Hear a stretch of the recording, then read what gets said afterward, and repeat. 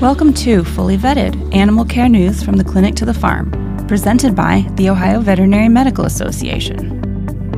Well, thank you for tuning in. My name is Mia Cunningham, and along with my colleague, Kristen Bennett, we are joined by David Foley, Executive Director for the American Association of Equine Practitioners. David has served in this role since 2000, and we're very happy to have him join us today. So welcome to the show, David. Thank you. Glad to be here. All right, well, let's jump right in. If you wouldn't mind just sharing with our listeners a little bit more about your background and your role at AAEP.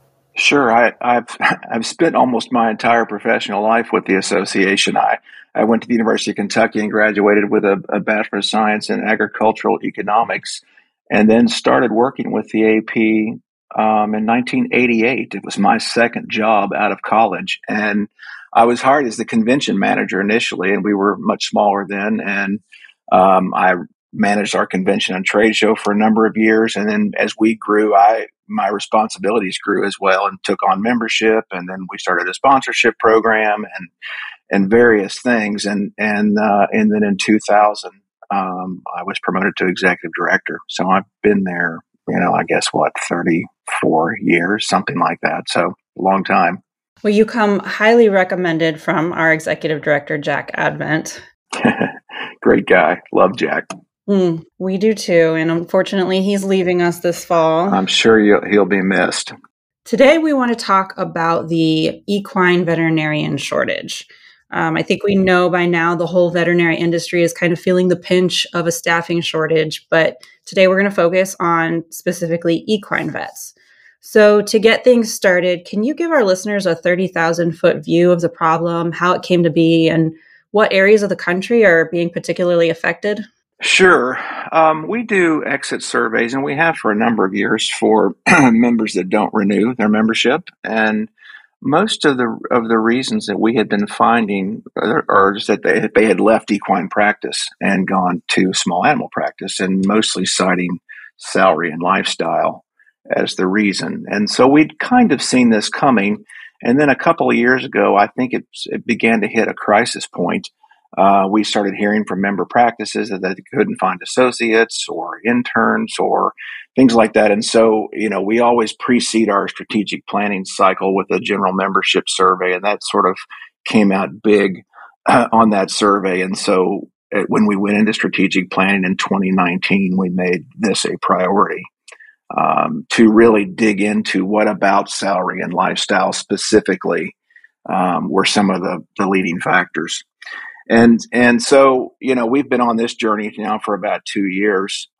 It's not necessarily specific to one area of the country. In fact, it's a global challenge. We network a lot with other equine veterinary associations around the world, particularly in Europe, and it's all they're talking about too.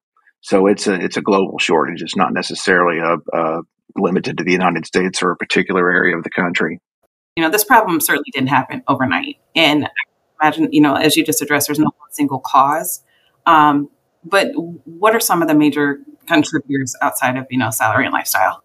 Well, the first thing that we did was we formed a task force on retention, and we identified a few key stakeholder groups: students, recent graduates, and then practice owners, and spent the better part of about 10 months gathering research and doing a lot of interviews with these different sectors to figure out kind of what the pain points were with each of them, and then what the gains would be, what they desired in their profession. And we came up with a pretty good list. And from that, we developed, and then the last year developed the Commission on Equine Veterinary Sustainability. And within that commission, there are 5 subcommittees that sort of speak to each of those pain points. And the first would be compensation. The second would be student outreach. The third would be internships. The fourth would be emergency coverage. And then the fifth would be practice culture. And so we've had our subcommittees working in these areas for a little over a year now, developing member resources and information to try to help people change the model of equine practice. So we've got a variety of issues kind of coming together to create this problem. But is there one in particular that has had the most impact, in your opinion, and should maybe be addressed first? I think one of the biggest reasons is the after hours emergency coverage. That's a killer. It's a killer because you're never off. You never feel like you're off. And so that the emergency coverage subcommittee within our commission is really trying to address this head on. And there are a number of practices throughout the country that have figured this out. And so we're trying to highlight those groups and let them share their stories of how they created emergency co-ops. Some practices don't handle emergency coverage anymore. They send you to the nearest veterinary hospital. And some practices are even doing emergency only. And so they can handle the emergency coverage for the other practitioners in the area. So this committee has developed about 10 different models of how practices can handle emergency coverage, including sample scripts on how to have those conversations with your clients if you're changing your emergency coverage model, how-tos, different things like that. They won't all work for everyone, but I think the emergency coverage piece is really big. Another one of the contributors that you mentioned is compensation. It's been reported that new graduates going into equine medicine make around $24,000 less on average than their counterparts in small animal medicine. In your research, have you found this to be the case? Compensation is different in equine than it is in small animal. And it's reported as lower, especially for new graduates. The first thing that a compensation subcommittee did was do a survey to get our own numbers, because a lot of our practice owners really couldn't believe the numbers that were being reported, particularly by the AVMA. And so we did our own study. Their study was prospectively and ours was retrospective. And so the low starting salaries cited by the AVMA were what people had been offered to take a new job. Our study, we said, okay, what was on your W-2?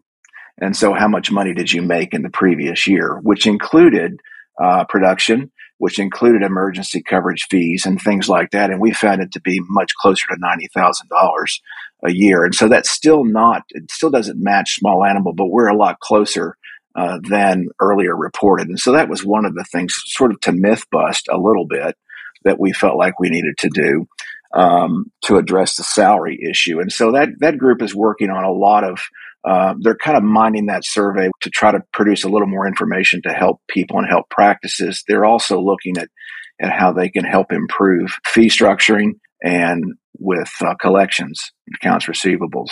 A lot of times equine practitioners carry a large accounts receivable where they don't necessarily do that in small animals. So if you collect on those, then you're able to pay your people more. So that's one piece of that. You mentioned post-grad internships, and these are really valuable for new veterinarians. So getting rid of them altogether probably isn't the best solution. But on the other hand, the traditional model of internships is not sustainable. Can you talk about this a little bit? Most, not all, and you don't have to, but most equine veterinarians go to a 1-year internship upon graduation to, hone their clinical skills and to feel more practice ready. The internship experience is supposed to be an educational experience, and that's why these individuals go into that. So, and are willing to take less money is because they're, expecting an educational experience out of it. And the internship year is a tough year. It's, many, many hours a week. The internship in some cases can just grind somebody up. And so we've had this subcommittee really focused on trying to create guidelines and a better framework for practices that offer internships. We have a database on our website where practices can enter their information and prospective interns can go in and complete some application information as well, and then try to match up with practices to do an internship with based on what they're looking for, what the student's looking for as well. It's also been reported that a relatively small number of vet students choose to focus on equine medicine. And of those, the ones that do go into an equine practice upon graduation, many of them leave within the first few years. They do. Have your subcommittees discussed strategies for getting more students interested in equine medicine? Yeah, when we first talked about this initiative, and we kind of said, okay, do we focus on recruitment or do we focus on retention? And we initially decided that we would focus on retention because we thought if we could fix many of the challenges in equine practice, that recruitment might take care of itself.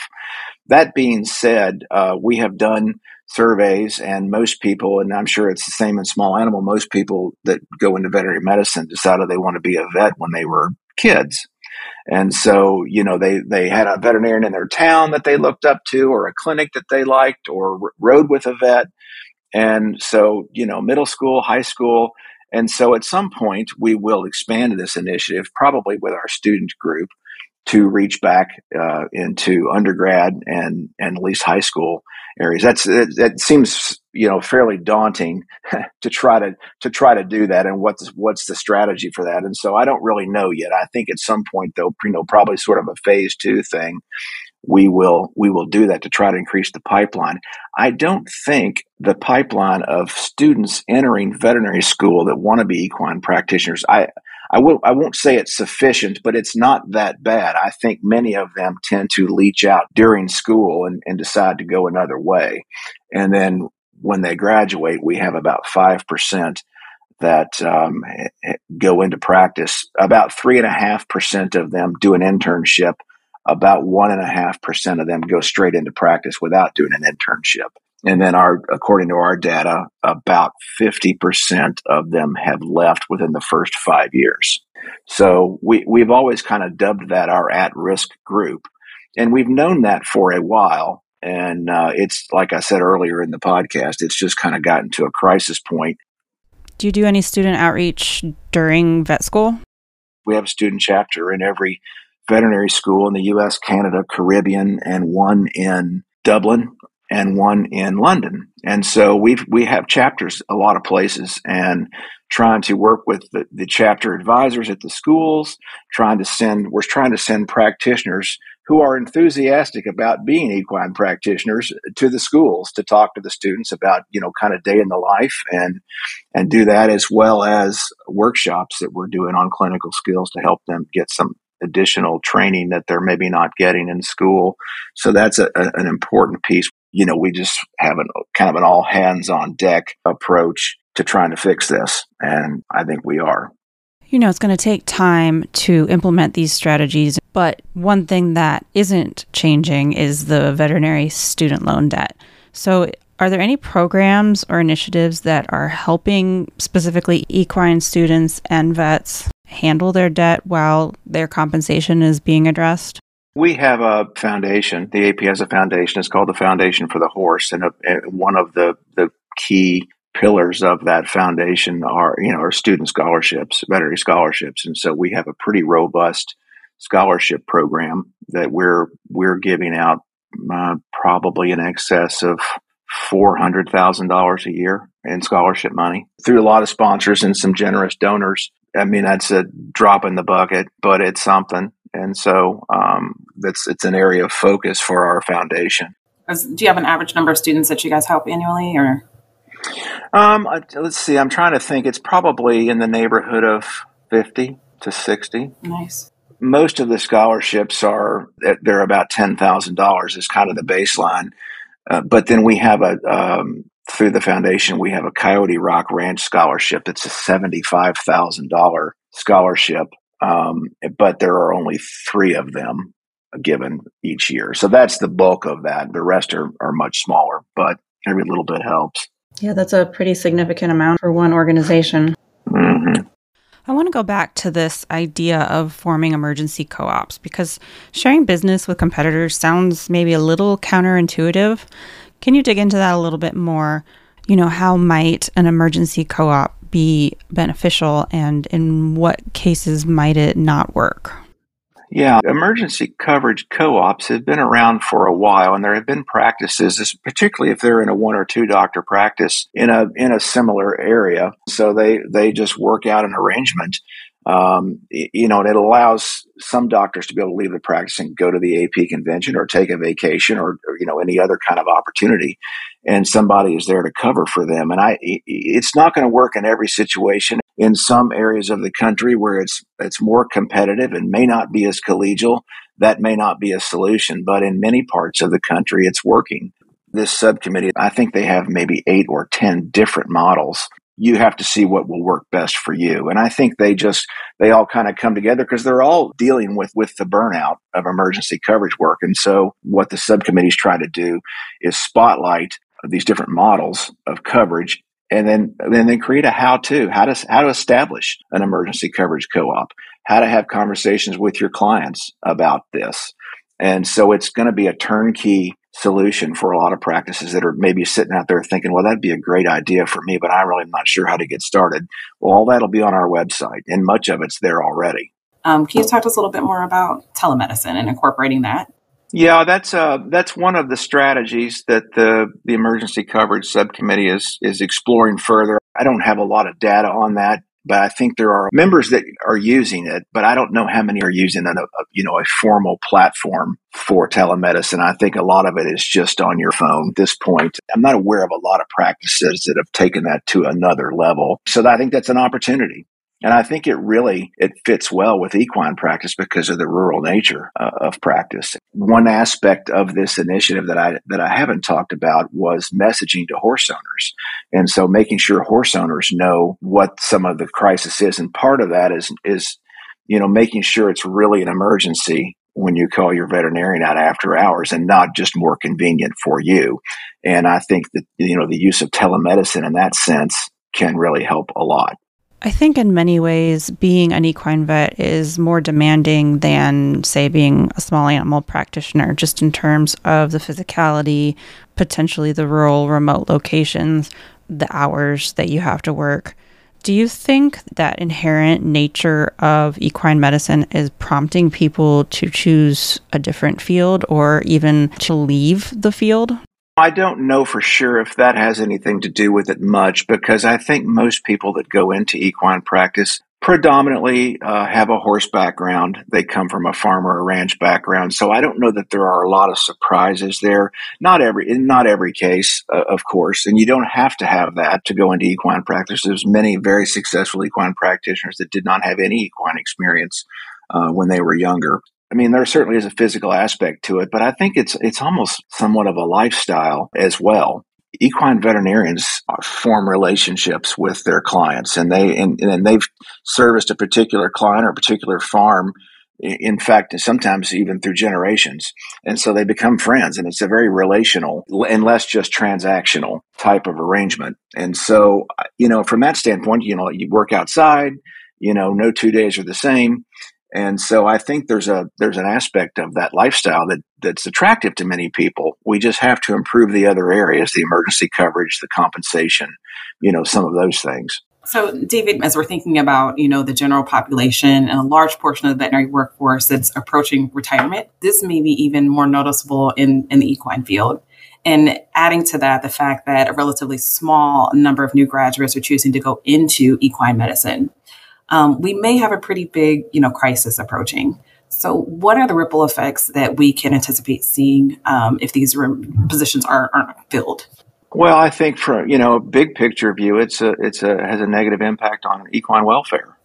If they can't find, veterinary services, then it can have a long-term impact on the welfare of the horse, which is a big picture view that we're very concerned about as well. And this is probably the biggest priority and the biggest initiative this association has ever undertaken. And so we really are sparing no resources to try to turn the tide. And it didn't happen overnight, and we won't fix it overnight, but we are seeing signs of progress. We're hearing from practices out there that have taken advantage of some of our resources and changed things, been able to keep associates on, and are being able to do it. But there are still folks that are leaving, of course. The final factor that you mentioned as impacting this shortage was practice culture. What kinds of things go into practice culture, and how might a practice improve its culture to better retain staff? The culture of the equine practice kind of wraps up a lot of aspects under one bucket, work schedules and how many days, a lot of small animal veterinarians are working 4 days a week. That's harder to do in equine, but some practices are figuring out how to make that work for them. And so work schedules, better technician utilization, all the aspects that make up the culture of a practice. And they're putting together a very comprehensive guidebook for practices to use as a resource on how they might improve the culture of their practice and keep their associates. There are a lot of solutions that are being put out there, and some of them are working right now, and some of them are still in development. So you're going to be talking about this at your annual conference in December? It'll be all over the conference. It's the end of November through the first part of December. It's in San Diego, and it will be featured throughout the conference. We have small group roundtable discussions where members can participate and give feedback on what they're hearing, and the committees can take input as they develop their work. It's going to be from the main stage in the opening session, highlighting some of the early work that's being done and some success stories that we're hearing about. And so, it will be all over the convention. And in San Diego. Sign me up. Yeah. Okay. So if you have a couple of guests, we'd be happy to come. Well, I think that is everything that we wanted to ask you specifically, but is there anything else that you wanted to touch on before we let you go? I don't think so. I really just wanted to highlight the work of our members that are serving on these subcommittees. We have 12 to 15 members on each one, and they really have been doing a lot of hard work trying to help the profession. And so I just want to thank them. We're at it, and we're trying to do our part to fix this crisis. And I'm optimistic about the future, actually, with just seeing some of the early results that we're getting and seeing and hearing about across the country. That's great. Thank you so much, David, for hopping on here and chatting with us. My pleasure. Thanks for having me. Absolutely. You have a wonderful rest of the day. You too. Tell Jack hello. Will do. That's a wrap on today's episode. Special thanks to today's guest for joining us on the show. And thank you to our listening audience for tuning in. As always, please feel free to visit fullyvettedpodcast.com for show notes and to provide listener feedback. And if you haven't done so already, please subscribe on Apple, Google, Spotify, Amazon, or wherever you listen to podcasts so you never miss an episode. Don't forget to follow Fully Vetted on Facebook, Instagram, Twitter, and LinkedIn. Like the show? Please submit a quick rating and comment on Apple Podcasts to help us reach more listeners like you. Until next time, stay safe and be well.